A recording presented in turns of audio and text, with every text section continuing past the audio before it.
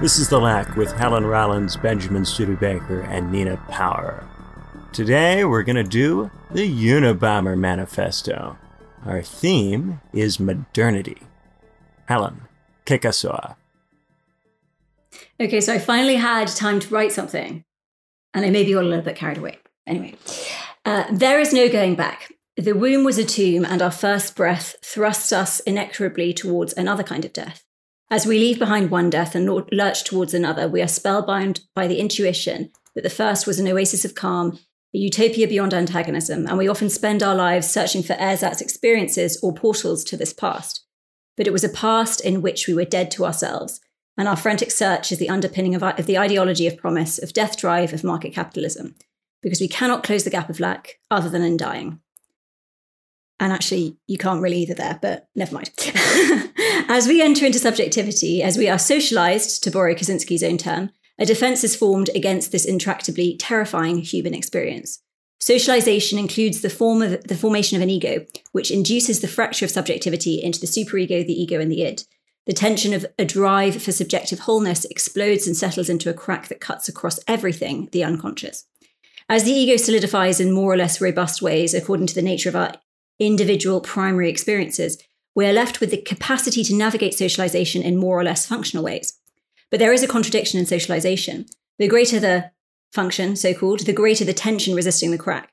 There is always the itching of a repressed antagonism within it, something that is often felt most acutely on a collective level by those who were not able to be socialized. Ideology is the lie of socialization, bewitching us with the notion that there is no contradiction, or in terms of market capital, that the intractable contradiction can be overcome, just as the gap of lack can be closed. Ted Kaczynski, psychotic in his form of subjectivity, we can perhaps claim from reading the manifesto, is not endowed with a strong ego boundary, this primary necessary lie. Unable to be socialized, he is overwrought by the antagonism of mystified contradiction. It is glaringly obvious to him. He feels it in his very bones. He has no subjective capacity to neuter it, to digest it, to confront it in fully reasonable and rational ways. In reading his manifesto, we have a sense that Kaczynski must, according to the virulence of his subjective experience, embody and express the antagonism of the hypocrisy of neoliberal capital, specifically its ideological concealment through the culture of the so-called liberal left. Like Todd Phillips' Joker, Kaczynski's contingent subjective and material experiences drive him to become the gristle of the denied real in late 20th century American corporate and university culture. In some sense, he is the Lacanian Santon, a symptom and a quote-unquote saintly man, metaphorically speaking. He is the embodiment of a denied antagonism within a culture that has never done denial any better. If there is any structure in capitalism, it is this, denial. He is a messenger indicating a collective disquiet in the face of the hypocrisy of surplus value. He enacts a crime against the system because he cannot tolerate the crimes within the system. But surely Kaczynski is more than just a victim of contingency, of his inadequate primary experiences and frustrating professional ones. Kaczynski is most likely psychotic, yes, but he is also a speaking subject and is therefore, by definition, a divided one, an ambivalent one. Having gone through a second birth, a birth into language, he is demonstrably capable of thought. He is therefore capable of ethics and emotion. He can, with help perhaps, overcome his need to kill. Even within the psychotic Kaczynski, there is a potential for arriving at a capacity to tolerate contradiction. This can be achieved in various ways, through the technology of reason, through analysis, at times through the temporary crutch of external factors such as medication. In any event, there is a potential for healing in the psychotic, just as there is in the neurotic. The process might look different individually and structurally, but an arrival at something more reasonable can have the same eventual result, a withdrawal of libido from the promise of totality, which is the same religious belief that underpins the market system. We can go from having a libido that believes on behalf of the market to one beyond belief, one that actually undermines it. To cast the psychotic as essentially other, as solely a bearer of a collective truth endowed with special powers of wisdom and insight that come with an imagined ability to speak at the same time as not being divided, is to fall into the Orientalist trap. The Orientalist, the colonialist, the capitalist, believes that there exists a group of humans beyond antagonism, a group that is closer to some essential promise of unity at the heart of reality, a group whose essential subjective experience offers a means for us to overcome antagonism, to close the gap of lack. The promise of psychoanalysis is different from this. It is a coming to being okay with antagonism rather than overcoming it. This essentially transcendent group is one for the capitalist to conquer, one whom to one to whom to bend the knee, a group to raise up in their wisdom and debase in their lack of moral complexity.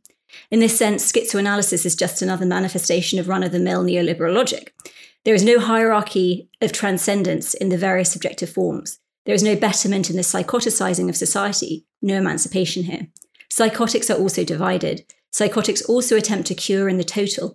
Indeed, many psychotics invest, or in fact overinvest, in ideology and in socialization in response to a missing piece in their initial attempt at socialization. Neurotic, psychotic, perverse, we all lack, and we are all therefore prone to finding ways to fill it. Some of us with an intensity that speaks to our fragility in the face of contradiction. There is no hierarchy of transcendence in the subjective experience, but in our broken universe, in our ordinarily unhappy world, in our immanent transcendence, in our pasture of the living flower, there is truth. Perhaps we should also say that there is not a hierarchy of truths, but there are things that are true and things that are not true. The near impossibility of discernment, particularly in our mystified market system, leads us often to replace truth-seeking with the convenient crutches of these ideological hierarchies of inaccurate moral codes. Capitalism always contorts itself and contains now anti-capitalism within it, the promise that one group or structure is magically beyond capitalism.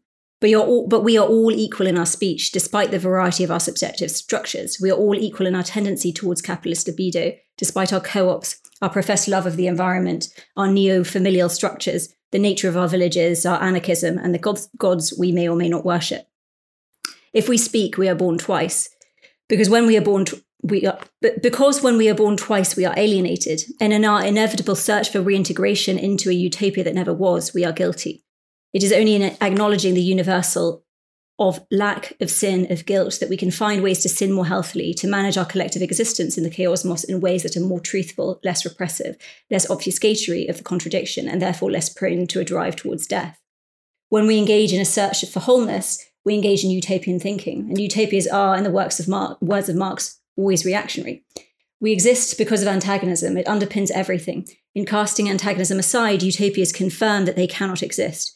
They are only sustained by contingent, corrigible enemies who cast their existence as a shadow. In order to get to our imagined utopia, we must get rid of the enemy who stands between us and it. But in eradicating the enemy, we eradicate the utopia because it was only ever in existence behind the illusion of the enemy. Just as the neurotic underpins market capitalism with his libidinal utopian investment in the ideology of promise, so the psychotic Kaczynski underpins the same ideology in his totalitarian grasp for squaring the circle of his own flavour of intolerable contradiction. He feels he must rid the world of the dishonest professionals and corporatists whose hypocrisy, his openness to the universe, makes it impossible for him to resist. Kaczynski's paranoiac quest in an attempted solution to the subjective intensity of the... Sorry, I'm reading a bit too fast. Kaczynski's paranoid quest is an attempted solution to the subjective intensity of his world. The violence of his gestures speaks to the violence of his inner life, but he is engaged in the same ideological fantasy as the liberal so-called leftists he so strongly admonishes. Kaczynski posits a world beyond antagonism, just beyond the horizon, a return to nature, to a world beyond or before industrialization. Whilst Kaczynski is correct in his assessment that industrialization has alienated the human subject in ways never seen before, whilst he is correct in identifying the hypocrisy and violence of capitalism and the lie of both commodity fetishism and the so-called quote-unquote left wing of capital, he is just as wrong as those he critiques in his utopian alternative. And the intensity of his desperation to engender that utopia is manifested in his horrifying murderous impulses. He must live a life clean of antagonism, alone in the woods, protected from the messy subjectivity of the other, distinguished and separated in his own perceived superiority. But those that he criticizes, those he murders and attacks, are necessary to him. They sustain the fantasy of a return to nature. If only these people change their views, if only I send a strong enough message, if only enough people read my manifesto, then we can return. But there is no going back. He has picked an impossible task that will inevitably lead him to imprisonment and infamy, convenient and necessary obstacles perhaps, sought out by his very acts, sustaining the certainty of his fantasy as he remains forever in jail. Through proper treatment, one that addresses the rational aspect of Kaczynski's subjectivity, he could be endowed with the capacity to confront contradiction in healthier ways. As such, he is not so far, philosophically speaking, from the neurotic. And the dialectical universalist psychoanalytic approach to addressing the brokenness of his subjectivity still applies. The pretty face of oblivion seeking draws us away from the messy but ultimately emancipatory work of the dialectical universal, of ideology critique, of finding our place in the chaosmos in ordinary unhappiness. Some of us need more help than others in arriving at that place because our transition to subjectivity was inadequate or indeed too much. For every speaking subject, there is no going back. The only certainty is a second death, but before it, there is a way of going forward in truth, and that truth is contradiction. It is only through embracing antagonism, and for many, first of all, if they can, coming to a place where an embrace of contradiction is made possible, that we can escape the doubly virulent effect of antagonism when it is repressed, and the equally virulent effect of it when the attempt is to chase it entirely away. All right, Nina, you're up. Well, I must say I really like the Unabomber Manifesto. I mean, of course I do. I obviously don't approve of his bombing campaign. Though I do think we have to take into consideration that what Ted Kaczynski really wanted was to be published, and that perhaps the bombing campaign is a convoluted way of getting the newspapers to print his manifesto, which they did, right, in 1995. So the Washington Post did publish the manifesto. I haven't seen it in the Washington Post edition, though I wish I had a copy. But this idea that he said he would stop his bombing campaign if one of the main newspapers printed his manifesto, which is 35,000 words. It's a bit cranky in places, but on the other hand, a lot of it reads like Illich, and he was, obsessed with Ellul, and it's very close to a lot of writers who are, very seriously thinking about technology and the critique of technology and the alternatives. And I also very much approve of his critiques of leftism, which I believe since 1995 are only more relevant, and everyone should check them out. I think he's correct to say that leftism is unlikely to give up technology because it's too valuable a source of collective power. And I think one of the interesting things about the manifesto for me, apart from the kind of maybe more obvious kind of almost post-Frankfurt School kind of Illichian, Ellulian critique of technological society and the critique of industrialization and the question of scale, and then the kind of possible alternatives, is his diagnosis of political strategy in a certain way. And obviously he suggests that revolution is more necessary than reform, because what he suggests is that industrial society is doomed to continue, like it's not going to change. There is a kind of technological determinism in his image, and that it's better to kind of stop it sooner rather than later. So in a way, he kind of has a strange accelerated anti-accelerationism against the kind of development of technology. So it's almost like a kind of ripping the plaster off idea, I suppose he suggests, before technology kind of gets more and more pervades more and more of our everyday life, which again he's not wrong about, obviously. But at the same time, it's also a kind of diagnosis of this supposed opposition, which is not in actuality any kind of opposition.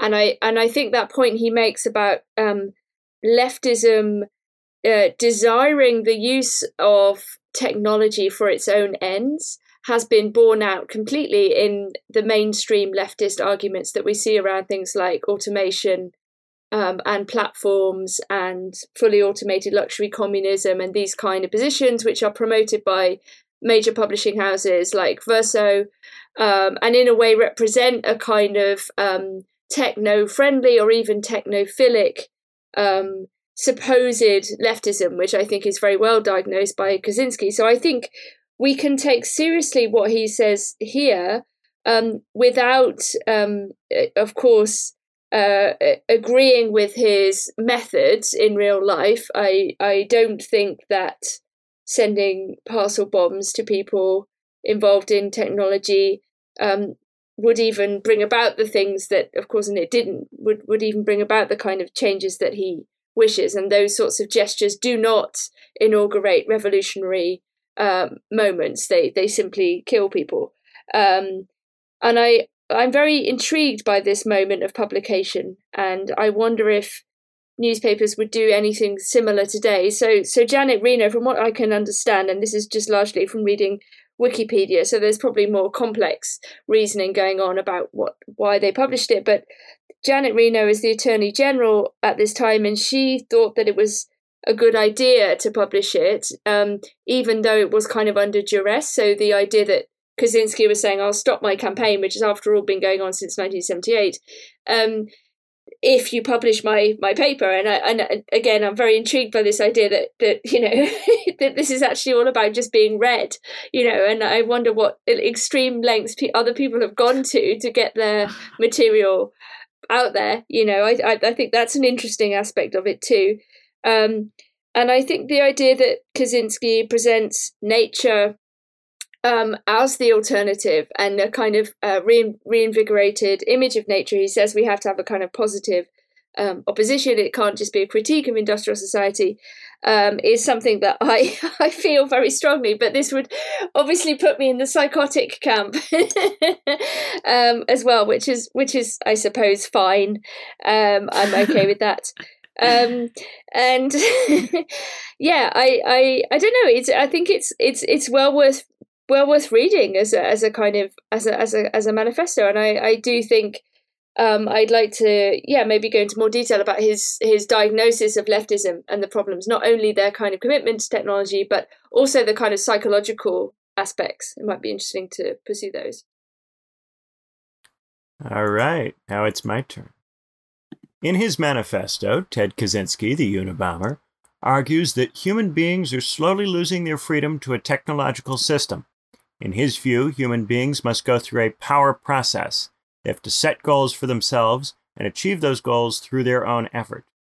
Kaczynski argues that these goals must be difficult enough to be challenging, but easy enough that individuals can achieve them on their own or with the help of a small group. If the goals are too difficult, people get frustrated, and if the goals are too easy, they aren't satisfied. Kaczynski suggests that the goals that best fit the bill are those related to survival. For a primitive person, it's hard to get food, water, and shelter, but it's doable. Modern people cannot go through the power process in this way because it's too easy for them to obtain the means of subsistence. Going to the store or going to work to pay a mortgage is insufficiently challenging. Instead, modern people adopt what he calls surrogate activities. These activities are sufficiently difficult, but Kaczynski finds them contemptible. In his view, these surrogate activities don't really matter. Video games are an obvious example. They're challenging, but the sense of achievement they give is not tied to survival. Kaczynski takes this critique much further. Everything that is not tied directly to survival counts as a surrogate activity. For him, when we write books or make movies, we're engaged in surrogate activities. Scientific research is a surrogate activity. Participating in mass movements is a surrogate activity. Kaczynski argues that the technological system induces us to embrace surrogate activities, and that the surrogate activities we embrace tend to contribute to the further strengthening of the technological system. The scientist's work is used to further develop the system's ability to socialize or genetically modify people, while the artist is enlisted in making propaganda and in distracting people with entertainment. In his view, the surrogate activities are not only contemptuous in themselves, they aid and abet a system which slowly erodes human freedom. Kaczynski argues that any attempt to restore freedom requires the abolition of the whole technological system, because all of the parts of the system depend on one another.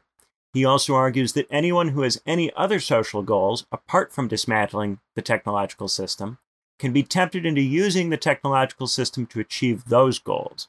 He therefore does not trust any person who champions cultural causes, especially leftists who emphasize gender, race, and sexuality. Like Karl Marx and Max Weber, Kaczynski argues that human beings have been instrumentalized by an impersonal system. He differs from Marx insofar as Marx believed all economic systems instrumentalize the individual. The slave and the serf were not free to go through the power process either. For Marx, dismantling the technological system cannot emancipate the worker because a regression from capitalism would entail the reintroduction of feudalism or slavery. Marx also believed that it was impossible to deindustrialize, in part because deindustrialization is anti-competitive. A state which deindustrializes weakens itself relative to other states, increasing the chances that it will be colonized by those other states. And what happens to colonies? Their imperial masters inevitably introduce industrial technology, and if necessary, they do so at gunpoint. For Marx, the only way to emancipate the individual was to somehow commandeer the technological system for the express purpose of emancipating the individual. Kaczynski differs from Weber insofar as Weber believed that the technological system was necessary to preserve order and create the conditions for freedom. For Weber, freedom entails the ability to choose one's values for oneself. To do this, a person needs an education which familiarizes them with many different options and equips them with the capacity to choose. They also need the political maturity to recognize that their freedom to choose depends on the maintenance of the system that creates and facilitates that choice. Each of these reviews relies on a different conception of freedom. Marx is interested in freedom as non-domination, as freedom from exploitative labor relations. Weber is interested in the freedom to choose values for oneself. For Kaczynski, freedom means being in control of the life and death issues of one's existence. He expressly links this to issues of food, clothing, shelter, and defense. This is a concept of freedom which heavily focuses on autonomy. The emphasis on autonomy in the history of thought is itself a modern emphasis. It was the creation of the technological system, of capitalism and the modern state, which led moral and political philosophers to place emphasis on autonomy. Autonomy as a value is a reaction to the changes wrought by this system, but there are not many primitive, ancient, or medieval peoples who value it. Autonomy is not one of the cardinal virtues. I suspect Kaczynski would argue that virtue has dropped away in large part because the virtue discourse is a discourse about how to exercise autonomy, on the assumption that you already have it. But the free Greek or free Roman citizen was not someone who used his own body to obtain the means of subsistence. He had slaves for that. The Greeks and Romans considered themselves free insofar as they held the political status of citizen, and insofar as their state remained politically independent. Roman libertas is not the freedom to hunt and forage. Ancient citizens have the opportunity to contribute to the good of their cities and to glorify themselves in the process. But surely, from Kaczynski's point of view, that's just another surrogate activity. This is ultimately why I think Kaczynski's manifesto has limited appeal and why it's so easy to find online. The state doesn't feel the need to make it difficult to read this. The concept of freedom, which Kaczynski advances, is not particularly appealing. It's not clear why we should privilege going through the power process over all other values. Why are all activities unrelated to survival surrogate activities? And why should we assume that people living in primitive societies were content and happy? Anyone who has lived in a small town or attended school with the same classmates for a number of years knows that small groups involve a lot of coercion, bullying, and social manipulation. What peers consider cool in school has far more power over students' day-to-day lives than the state ideology the school system tries to pass down. Yes, high school is terrible because it's a grim, impersonal system that is very much like a prison. But it is also terrible because it's a highly personal environment. Lots of kids don't like each other, and they let each other know about it. The school and the tribe aren't altogether different from one another. Would we have been happier if we spent our school days hunting and foraging? Would we have been nicer to each other? I doubt it. I do think people want to feel like they're making a difference, that their lives matter. But that doesn't require that they obtain the means of subsistence by their own effort. I think it requires something like a combination of the things the Romans, Marx, and Weber emphasize. We need libertas, we need freedom from domination. And once we've gotten free of domination, we need to be able to adopt values and live our lives in accordance with them. In modern times, there are two main obstacles. The first is that most of us are not free from domination. Most of us are dominated by employers and by market incentives more broadly, and therefore we are not free to adopt values and live our lives in accordance with them.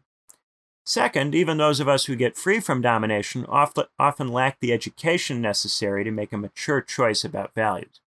Instead, we make immature choices, choosing values that are themselves incompatible with the maintenance of any kind of order. Kaczynski's conception of freedom is ultimately immature in precisely this sense. You can't have Kaczynskian freedom and have the kind of order in which you could make a mature choice to value Kaczynskian freedom. If you have Kaczynskian freedom, then all the books about different ways of understanding the good are invitations to pursue surrogate activities. If we pursue surrogate activities, we'll end up pursuing all the technologies that make it possible for us to pursue surrogate activities. We can't pursue those technologies, so we can't read those books. We have to burn them, along with all the science textbooks. How do we get people to make mature choices? Well, we have to socialize them so as to prevent them from making immature choices, and that socialization itself curtails their freedom to choose. This is the most interesting thing about Max Weber's argument. There is a real tension between freedom and the cultivation of political maturity, and the one very quickly tries to swallow the other. In the society where there is total freedom to choose any value set, you get immature value sets that attack the order. In the society where maturity is enforced, the choice is so heavily restricted that choosing becomes meaningless. Weber's modern state is trapped between the Scylla of immaturity and the Charybdis of totalitarianism. Attempts to balance the two are unstable, and each tends to generate an overreaction in the opposite direction. Any answer to the question, which simply tries to subordinate all value conflict to a single dogma, answers the question in the totalitarian direction. Kaczynski proposes to end the totalitarianism of technology, but his manifesto demands that we submit to the totalitarianism of his understanding of freedom. His understanding of freedom dictates every other feature of the society he proposes, just as the imperatives of economic development dictate every feature of the system he deplores. He has replaced one form of instrumentalization with another. I don't think his view is really very different from the thing he's opposing. It's just another dogma, and modernity is full of dogmas that wish they were hegemonic. If we really want to get outside of modernity, we need to escape this modern obsession with replacing the Catholic orthodoxy of the Middle Ages with some other orthodoxy. We will never return to the Catholic consensus or replace that consensus with some other consensus. Scientism and primitivism are both pretenders to the Catholic throne. To escape modernity, we have to stop looking for pretenders, for ideologies to fill that gap. We have to find a way of doing politics that isn't grounded on a quest for an ever-elusive, ultimate ideological victory. Very interesting. I was really excited to see what everyone's response to this would be. Aside from anything, I found it very funny. Like his caricatures are very funny. But maybe, okay, so in response to what Benjamin said in relation to what Nina said, what is the difference between the leftism he critiques and, let's say, the primitivism he espouses? It seems to me very similar. I don't think so at all. I mean, I kind of want to defend him a little bit here. I think, I think there is something very American about his image of freedom, which might be why his manifesto is actually very appealing to a lot of people across the political spectrum, including, I think, anarchists who might be kind of more on the left in other ways, not the leftism he describes, but rather, also in the tradition of like Paul Goodman and Illich again, who's a kind of strange Catholic anarchist ultimately in some ways. And we could describe him like this.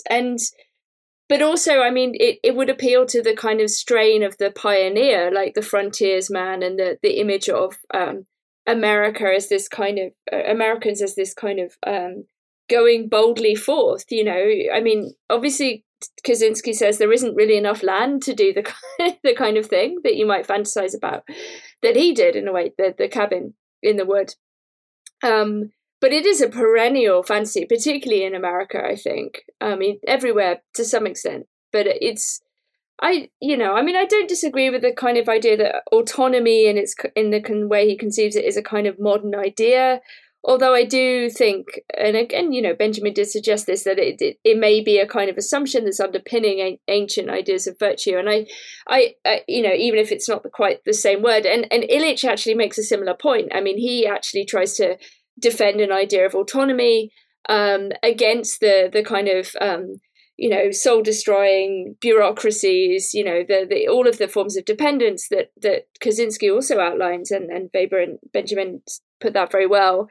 But I do wonder if there isn't something in the appeal to nature and to turning away from the modern world, which isn't actually intuitively extremely appealing. here, like that it doesn't actually represent something of an alternative, and perhaps one that we often fantasize about ourselves. What would it be like if I didn't have to use email anymore, or like, could I go and live in a tent? Or but is that a fantasy? Because it's funny, loads of my American friends I've noticed over the years, it's a very American thing to have a fantasy about going and living in sort of like a homestead on your own, or like going van, the van thing, living in a van, or fending for yourself. And it's interesting when you say, this boldly go where no one's come before you, it does sort of, the sort of founding mythos of America. And it's been interesting to me recently seeing how, when we have the contemporary so-called left, I always say so-called left because to me it isn't the left, but actually more right than the conservative right. But anyway, is because it's more mystifying the contradiction. And I think the left, I use Todd McGowan's definition, which is, just embracing contradiction, basically. But so you have this sort of, let's say, the traditional conservative, like the Tucker Carlson conservative, who really doesn't like woke ideological corporate capitalism, but is also a capitalist and very much hates socialism, and then says that the woke corporatism is actually socialism when it isn't. So the question I've always sort of felt, or I have felt recently, is this interesting sort of like hangover of the Cold War potentially, or just like immediate reaction of a type of American potentially, that America equals capitalism, and that capitalism equals freedom in this sort of sense that Kaczynski's, or it comes along with this pioneer sense that Kaczynski's kind of outlining. Where does America have to be tied to capitalism? I mean, I don't know, but it just made me think of this, and this idea recently of like how it's kind of funny to see the sort of the right mischaracterize contemporary capitalism as the left. Question. Have either of you ever read Henry David Thoreau or Ralph Waldo Emerson? Yes. Yes. Right. They get assigned in American high school. I'm sure. And everybody reads them. So part of the impersonal state bureaucracy's educational ideology is that young people must be taught this narrative about going off into the woods and living by yourself. Mm-hmm. And I think part of the reason that is part of the curriculum is that it causes dissent in the United States to take on this kind of libertarian anarchist flavor, which is ultimately a rabbit hole that can't go anywhere. Yeah. And I think that's why it is emphasized so heavily in the schools.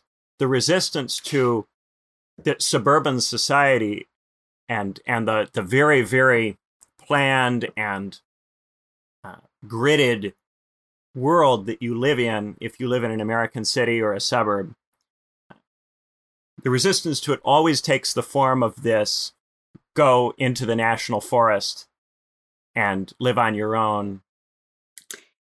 It always takes that frame. And it's because in the school, that's the only kind of resistance that the school introduces someone to who doesn't go on to study humanities or social sciences at university.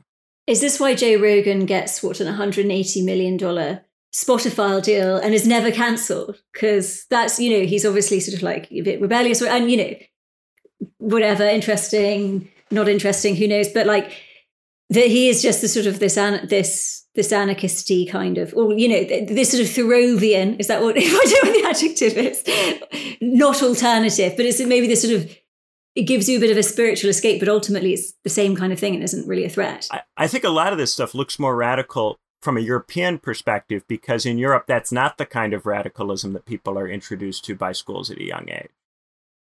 But in the United States, it is the radicalism that the schools themselves push as kind of an acceptable radical position. The only thing that's unacceptable about Kaczynski from the American point of view is that he kills people. But otherwise, having all of those views is a very conventional kind of libertarian view that lots of people in the United States have. Yeah. But always ineffectively. In this sense, I do feel like quite American. I mean, I suppose you have you have Rousseau. You do have kind of various European bids to try to oppose civilization to nature and kind of back to nature sort of campaigns, and I mean, like, it does feature heavily in left and right discourse in the 20th century. I mean, obviously Nazism tries to tap into a kind of nature worship with various of its youth programs in particular. But there are leftist movements like woodland folk or whatever they're called, and various other sort of cutie things that are basically trying to socialize nature. And, we looked at Arcadia and already, but... But even Rousseau is an agrarian, and Catholic natural law theory is about a kind of medieval society, not primitivism as such. I think a lot of European nostalgia is for pre-modern empires. It's for some people, it's for 19th century nation states. Some people, it's for pre-modern empires. Some people, it's for Catholic medieval ideology. Some people, it's for antique city states. But you don't find a lot of Europeans who are just saying, let's go live in the woods. And there aren't any woods really in Europe to live in anyway. What? There are loads of woods. But there's a woods right next door to me. I don't know what I mean. How dare you? Scary. Sort of, but compared to the United States, miles and miles of wilderness. Whatever. Yes, it's not really the same. And, the point true. that Kaczynski makes about how, you'll have wild places, but they'll be so heavily curated by scientists that they won't really be wild. That's what I think about when I read Europeans talking about rewilding their green belts. It's just scientists curating a kind of ersatz nature. And if you go into a European park, it's not really a natural place. It's planned. The whole experience is very heavily planned. Its enclosures are a real thing. I think, but it's interesting just to think about the 90s and the criminal justice bill, which was, 94, because one of the main things I mentioned before, but just to reiterate, was that this was a law not only against music and raves, but it was against travellers.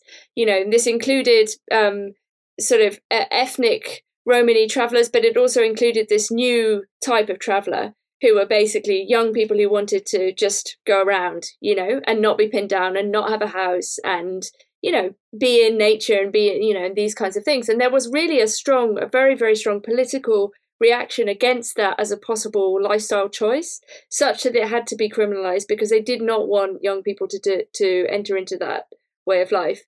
So there's something interesting about the state, topographic control. Like, it's like people have to be located, it's against nomadism, basically. Like, nomadism is the problem. Like, people going off grid is a problem from the state's point of view. But do you think, though, because I almost think the state isn't really the quote unquote problem today, but more the corporation controlling the state. And so over the last several years, it has been sold to us the sort of freedom of being a freelancer. And you can now, work on your laptop and be anywhere, be your own boss and get paid less and less and less and 0 hours. But you're doing your, Photoshop jobs and what have you, and your online teaching and everything. And this also is convenient to the corporate mobility, without the location of a person and the ability of states to enact taxation on these mobile corporations. It means that a worker is happy to flip from somewhere to the other, or this sort of there is this sort of new version of freelancey quote unquote freedom of not being tied to place or a job, but continuing the same model of market capitalism. So the same, appropriation of surplus value, etc. So I guess the problem is it's like the changing of the parameters without changing the actual material. Yeah, I mean, political economy doesn't do anything. This is like a total virtual nomadism. I mean, everyone's more pinned down than ever. Yeah. I mean, like lockdown. I mean, it's true. It's technological nomadism. Yeah, I mean, they're all online. But there is a thing though. There is a thing of like, you can get companies, for instance, now that you pay an amount to, and you can go and live in another country whilst you freelance. So that had COVID not happened, for Kaczynski, because you're dependent on a large organization. That's so true. It's a delegated and therefore not genuine freedom from within his. But I guess the point being is that without like a shift in political economy, like you can't really do anything because it will just be controlled by a big. Even the nomad who anyway. stays off the internet, who drives a vehicle across the country and stops in different RV parks, that person is dependent on the technological system for gasoline and the roads for transport and the manufacturers who make the RVs. So the kind of nomadism that is even more radical than that, I don't think Kaczynski would be impressed with. I think, where the stronger argument against the position comes from ultimately is that I think that in general there's a tendency for people to focus on the evils of totalitarianism but not tyranny, or the evils of tyranny but not totalitarianism. And what I mean by that is that a lot of people have a kind of acute sense of the evils of impersonal bureaucratic systems, but then propose in response heavily personal environments where particular individuals could easily exercise tyranny. And then there's another set of people who are very, very focused on preventing particular people from exercising tyranny, but are really not at all aware of the problems of totalitarian impersonal systems. Like if you look at, I'm often critical of left libertarians who like co-ops because they want to get rid of the boss who is the tyrant, but then they set up an impersonal coercive structure in which people are dominated by the market, right? Yeah. And by market incentives, and all of the relations are mystified. Also, by the same token, it goes the other way. There are some people who only see totalitarianism with impersonal systems, but then their cure to that involves putting people in situations where they can be dominated by particularly strong personalities. And if you go into, say, an ancient tribal society, I think what you tend to find is that there are shamans, there are priests who do not obtain the means of subsistence by their own effort. Thorstein Veblen, in his theory of the leisure class, starts with this discussion of where does the leisure class originate? It originates in the most primitive society with the priest and the shaman, who doesn't obtain the means of subsistence by his own effort, controls the group through social manipulation, uses all sorts of cultural socialization processes to shape the way everybody in the community thinks and behaves, all of their norms of behavior and conduct. And I think that is probably just as invasive as the modern state, but it's personal because it's particular shamans, particular priests using particular godheads as means of controlling populations. Yeah, I'm kind of into that. You see, I'm the sort of person that would join a cult. I honestly think so. Like if somebody set up like a really appealing nature cult, I'd be like, sure. But it's interesting because like what you were saying, Benjamin, reminds me, I hate these sort of personal anecdotes, but anyway, I'm going to give a personal anecdote. I went to one school which was very, very like discipline, and was horrendous in one way. Then I went to another school that was total anarchy. And it's hard to work out which one was worse because you don't escape, Lord of the Flies or which one to choose. But like that was a bit much. Okay, it wasn't quite that bad.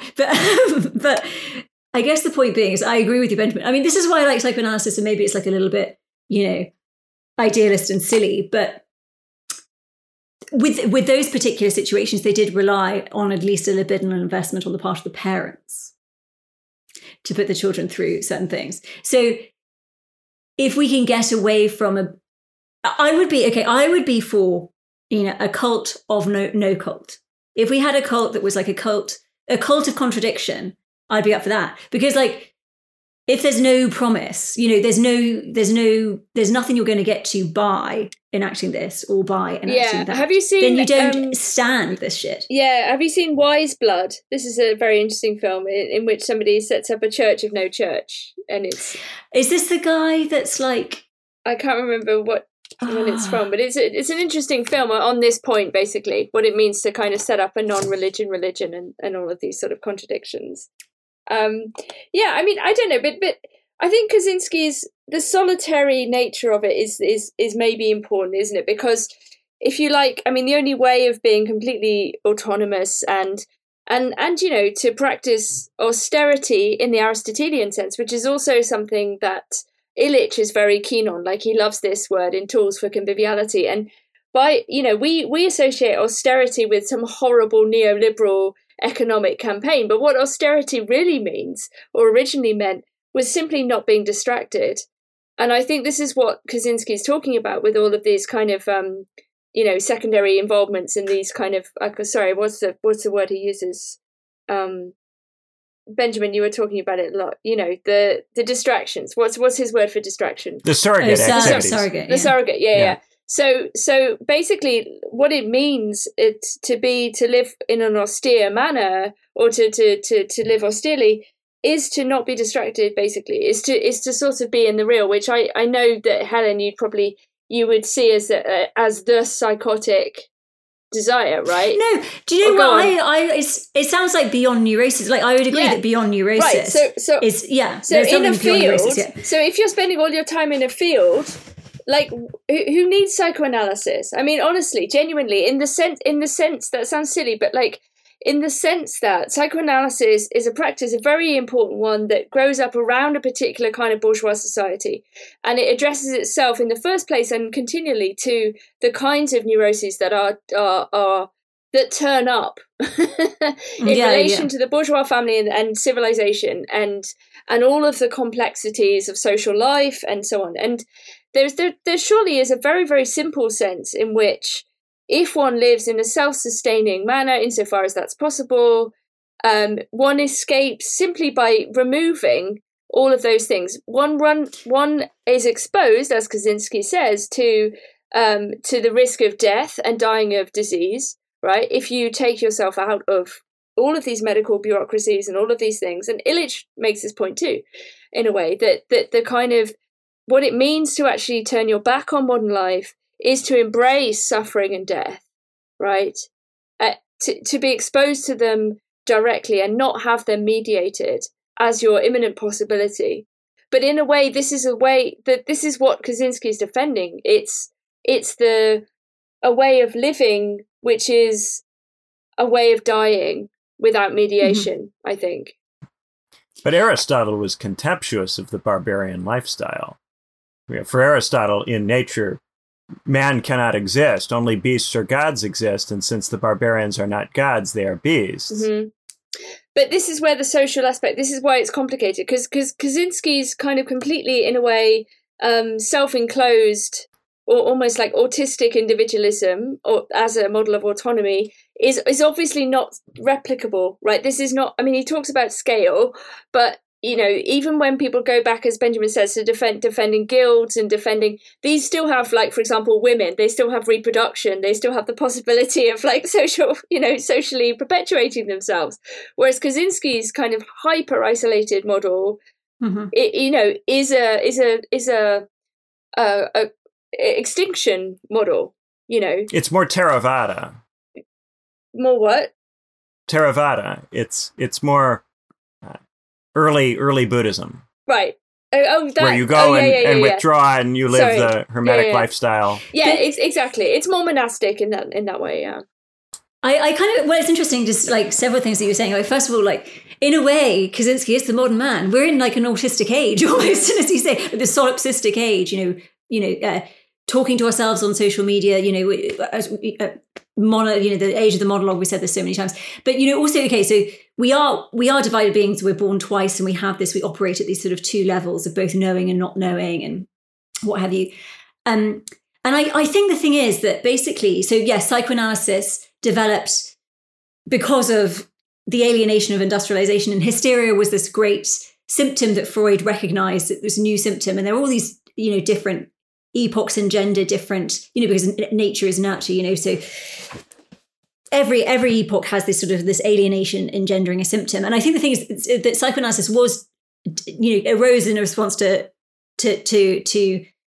bourgeois, whatever, early 20th century, things that were being noticed. But I think there is a truth, a sort of eternal truth. I mean, like truth, if anything, sort of, eternal is truth, but there is a truth to it that applies beyond just that epoch. And I also think that the 20th century, so much of psychoanalysis was sequestered into identitarianism because obviously we are within an identity and we are individuals who exist and we have our own individual stories and what have you, and some crossover between, let's say, women who experience this and men who experience this. But I think actually the real truth of psychoanalysis, and maybe this is the 21st century shift, is to do with the universal. And the universal truth of psychoanalysis is beyond gender. And I think this is really where the political of psychoanalysis is, which is the universal of lack, which is everybody, you know, despite being psychotic or neurotic or what have you. And I think that there is something, you know, that psychoanalysis can help, or at least the philosophical truth of psychoanalysis can help the psychotic as well, because they too are alienated. And also, so the thing is that we are only human insofar as we are born to speaking subjects. So we are human because of community. Like, we only become that which identifies us as human beings, basically speech, or experiencing the antagonism of the universe at the level of our own subjectivity because of the speech of our parents. So we are only human because we are community beings. I wonder if maybe some of this is to do with the Hellenistic period.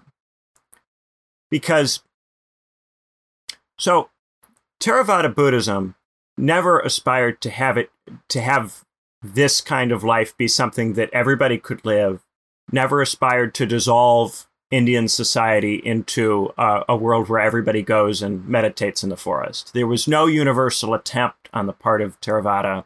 It was always an elite thing. And that's why you have this narrative of you have to go through a number of lifetimes before you will live the lifetime in which you will be able to be the monk, right?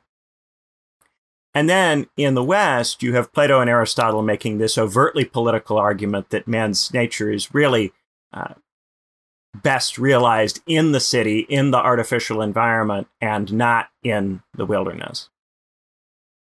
And then you have the Hellenistic period where there's this mixing of these two ideas. And so you get Mahayana Buddhism, which is Buddhism infected with the Platonic desire to do something good. And you have Stoicism and Epicureanism and skepticism, which are Greek philosophies, which are focused around the individual and the individual being able to be good in themselves, independent from the social. Right? And then Christianity, which again tries to hybridize this, focusing on the soul of the individual, whether the individual's soul is virtuous, but then also wanting to have this kind of Christian commonwealth on earth, this political unity which reflects that moral story. And I think what happened in the Western interaction between early Greek philosophy and early Indian philosophy produces this contradiction in which individually you're supposed to be personally virtuous in the way that the Theravada Buddhist monk is supposed to be personally virtuous. But then there's this expectation that there will be some kind of political instantiation of this individual journey. And that's, of course, impossible. And so the Greek or Roman who is trying to universalize the Theravada Buddhist journey get so involved in the political that they can never actually realize the Theravada lifestyle anyway. And then in trying to politically instantiate something which is necessarily an individual path, they create political societies that are riven with contradictions and don't work. And I think Christianity is the product of this kind of botched East-West synthesis. It's not Western, it's a botched East-West synthesis, which comes out of the Hellenistic mixing of East with West and the mutual misunderstandings of that period. And I think to a large degree, we're living in an intellectual tradition which is the product of a misunderstanding. And so we're trying to do things that don't fit together because we have taken things from Theravada and we've taken things from Plato and Aristotle that just don't go together. And we're trying to mash them together in a way that doesn't fit. So we're trying to, because I do agree that I think we're in this epoch of synthesis or attempted synthesis, but there's no such thing. I think we were in it in the Hellenistic era, in the late Roman Empire. I think we were in this synthesis. And so now people are trying to do it again, but they're acting as if the synthesis hasn't happened yet. It already happened. It happened in the Hellenistic era. Mm-hmm. The synthesis already occurred. What we call Western philosophy is Indian-inflected Greek philosophy. What we call Christianity is Indian-inflected Greco-Persian Judaism, right? So we already have a synthesis, but we then associate it with the West because you go through this period where Islam spreads in the Middle Ages and you have this kind of Catholic West that sees itself as distinct and separate from an Orthodox East and then an Islamic East. But all of those things were originally part of a Romano-Persian Middle East that was full of contact, right? So I think that to a large degree, we haven't really worked out, and it's difficult to work it out because the historical record is so hit and miss, exactly how these different ideas were stitched together. But I think they were clearly stitched together in ways that don't work. And so I think what we have is a tradition that was botched in the Hellenistic era and in the late Roman Empire, even before Christianization. I'm not well versed enough in this to be able to have an opinion. But I don't see why, in principle, like blended systems aren't, I mean, tradition exists for a reason. Like, there's a reason why certain things persist, because they work, quote unquote, right? Right, but none of these things did work. What we kind of are living in since the late Roman Empire and the period of Christianization is a sequence of regimes that don't last very long in terms of human scale. The Roman Empire is a really long-lasting regime, and everything that has come after it has been constantly riven with contradiction and gradually unwinding. Even the medieval societies were, the Catholic consensus is only instantiated insofar as you distance Catholicism from Greek Orthodoxy and from Islam. But the whole Roman world is schismatic between Catholicism, Greek Orthodoxy, and Islam. And then very quickly, the Western tradition becomes schismatic within Catholicism, and Islam becomes schismatic. So the whole Roman Empire never manages to constitute itself around any particular form of Christianity. That consensus was always something which seemed to hold in particular regions for a while, but only on the basis of viewing those regions as entirely separate from the other parts of the Roman Empire, which had gone in different directions. But this is why you need to be an esoteric perennialist, and then you can see the underlying truth of all and compatibility of all of these things. How can the Theravada Buddhist monk, how can you build a state or build a whole social way of living for everybody around something which is specifically grounded on withdrawing from society and not participating in production? But you can't. But the thing is, if you have a society that permits a certain number of people to do that and protects them, this is why philosophers, for example, need protection, because they're basically in danger. And this is why you have kind of like internal protections for things like monasteries and nunneries as well, I think. I agree with that. Yeah. But then Kaczynski isn't proposing to, create some kind of space where people can do this. Kaczynski is suggesting that technological society will gradually abolish all such spaces. Yeah. And therefore, the only thing you can do is destroy the entire industrial technological system and plunge everybody, whether they want to be free or not, into this setting where they have to go out and obtain the means of subsistence. But even the Theravada Buddhist monk, would typically end up asking for donations from people off the street and kind of living off the community. The Theravada Buddhist monk wasn't a great naturalist. He was a great meditator who was also good at creating a kind of spiritual awe in ordinary people. No, and the philosophers, and getting them to... The ancient Greek philosophers accepted gifts, not money, so how to differentiate themselves from the sophists. But they and Diogenes is the uber parasite in a joke, in the comedic way, right? I mean, he literally lives off the scraps. It's funny because Diogenes is the uber parasite from within the Greek point of view, but the average Buddhist monk is Diogenes. Yeah. Mm-hmm. Yeah. No, exactly. And I mean, there are some strange bits in the Kaczynski where he says that people who sort of believe what he believes should have loads of children as well, which seems oddly in tension, with... How are they going to do that? And have this extremely... You can't just have sort of men living in huts. You need some women if you're going to have some more children, particularly if you weren't going to use any technology. Yeah. Well, and then on top of that, the issues with child rearing. How do you prepare children to embrace this particular value set without plunging them into a social world in which they can they can pick up other value sets? And I think that's the freedom maturity tension. Anytime you have a value, that the only way you can ensure that the value remains dominant is to make sure that nobody encounters other values, you have something that is pretty authoritarian. I'd still join his cult, though, to be honest. I mean, well, you can only do that from the position of having grown up in this society, which gave you access to all of these values, from which you then freely chose this one. And your relationship to it would be different if you were second or third generation and never had access to the educational structure that gave you the capacity to choose. It is interesting, the phenomenon of the child that grew up in the cult. There's a lot of people. I mean, I know a few people who grew up in cults. Very strange experience. And they don't, they're not happy about it. But yeah, I guess maybe we can continue on the B side, Benjamin. I want to ask you about contradiction, because I do think that contradiction is intractable. So there's no, I don't think there's such thing as synthesis. But then we do have to find a way to have a society that has meaning that people can buy into. But anyway, we'll do that on the B side. And if you want to listen to that B side, you can support us on Patreon. Thank you guys so much for listening, and we'll see you over there, hopefully. And if not, have a wonderful rest of the day.